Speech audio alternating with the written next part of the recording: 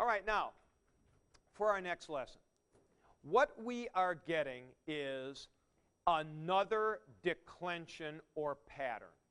This is the A declension, or sometimes called the first declension. It's called the A declension because, generally speaking, the endings do not have O vowels or diphthongs. They have A vowels or diphthongs. Now, do you remember when we did the O declension, I put up the plurals first. Now, I'm going to do the same thing here. I'm going to put up the plurals of the A declension. There are several different subpatterns of the A declension. And just like we had a subpattern of the O declension. But I am going to put up the plural of one of these, which will be the paradigm pattern for all of them, no matter which subpattern you've got. And we're going to use the word hemera, which means day. So we're going to use the plural hemerai, which means days. I'll put the nominative singular up, which would be your dictionary form, hemera, which means day. Now, let's do the plurals first. Hemerai, hemeron, hemerais, and hemeras. These are the plurals of all of the nouns of the A declension, no matter what subpattern they might have in the singular. All subpatterns are in the singular. This is the basic pattern for all of the plurals. Are there any exceptions to that?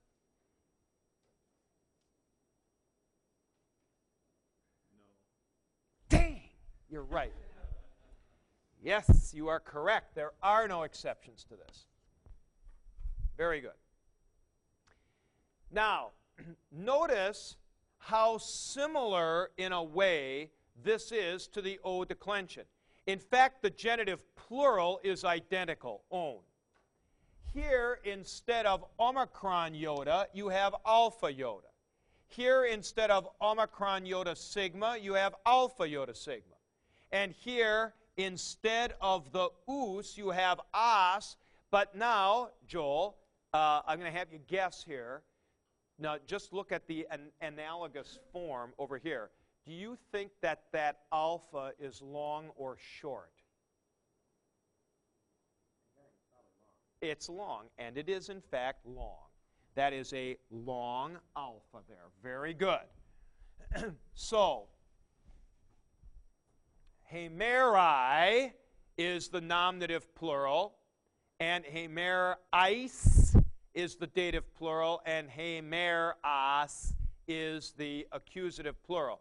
Now, here's an interesting little ditty that in the genitive plural, no matter where the accent started on the nominative singular, the accent of the genitive plural is always own with a circumflex on the omega. A declension only. Correct.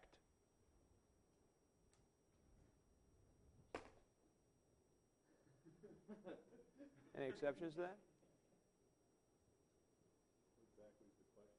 If there are any exceptions to a circumflex on the omega in the genitive plural for all A declension forms? Yes. No! This one is absolutely firm also.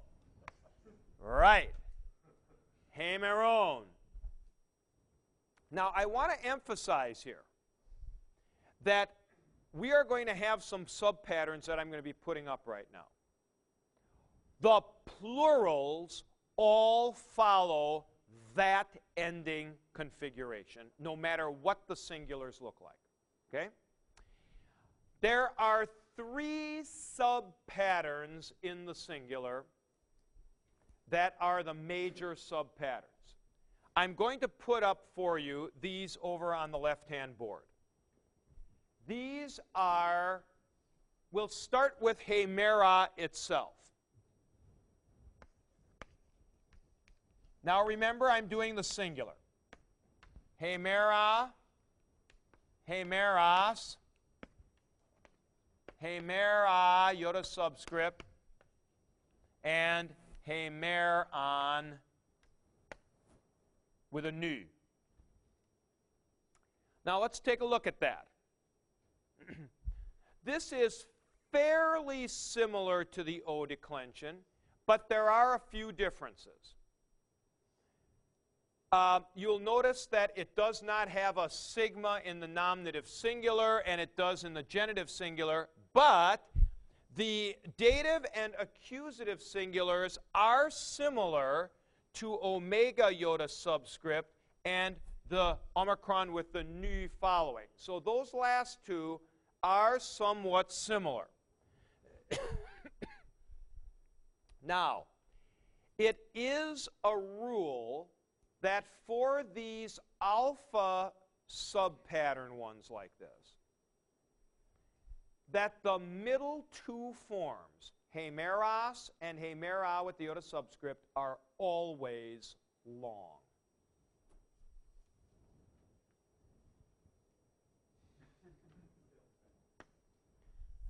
These are always long. The nominative and the accusative may be short. If it starts short, it's short here. It may be long, and if it's long there, it's long here. Normally, this isn't an issue on anything. But it is kind of important to realize that these are long for accenting. Now, of course, an improper diphthong like this with a subscript is always long by definition. But this alpha is always long. So that is the alpha subpattern in the singular. There you see the plurals. Now there's another subpattern which goes like this. And we're going to use agape, which means love.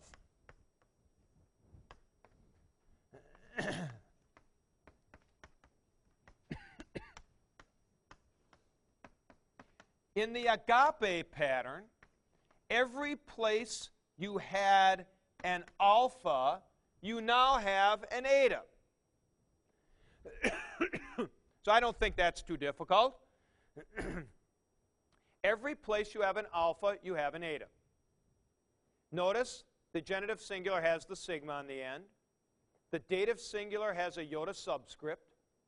And the accusative singular has a nu at the end. It's very interesting historically. Why would the eta be associated with the alpha rather than with the epsilon? There's an interesting confusion of things here, in a sense. And this is sort of a later development in Greek. It actually comes, if I remember this correctly, from an influence in Asia Minor from Hittite, which is centered in Ankara, in the center of Asia Minor. Then that influenced the western part of Asia Minor, which is Greek-controlled, on the coastland there. Remember how I said that's where all the linguistic developments took place in the colonies and went back west? So there was, as I understand this, in Hittite, a relationship between the E vowel, the A vowel and this long E vowel, and that kind of got pushed off here onto Greek as well. You have to remember that originally the rough breathing mark accent, is actually kind of the front half of that symbol, as opposed to the smooth breathing mark. And once they started using that, this sort of freed this symbol up now for other uses, and it became the capital eta. So remember, I want to just spend a moment on this. This is important for you to see. Remember how I said that epsilon is short e, eta is long e, and then you have alpha as one of the variable vowels. But there is this interesting relationship also between alpha and eta in some forms, where eta performs the function of long alpha as opposed to simply lengthening it. So don't think that this is, I'm not actually introducing an epsilon or something into this. This is actually kind of a long A for the purposes of this declension. Notice the similarity, please. No, nothing after the vowel. Sigmas, iota subscripts, nu. Now, there is a third pattern. And the third pattern is what I've just come to call hybrid. It's a combination of the two. So what happens on this one is you start out with an alpha. Then it switches to the eta pattern. And then after this, it goes back to the alpha pattern. Now notice again our inside-outside pattern taking place. The two outside forms are alike.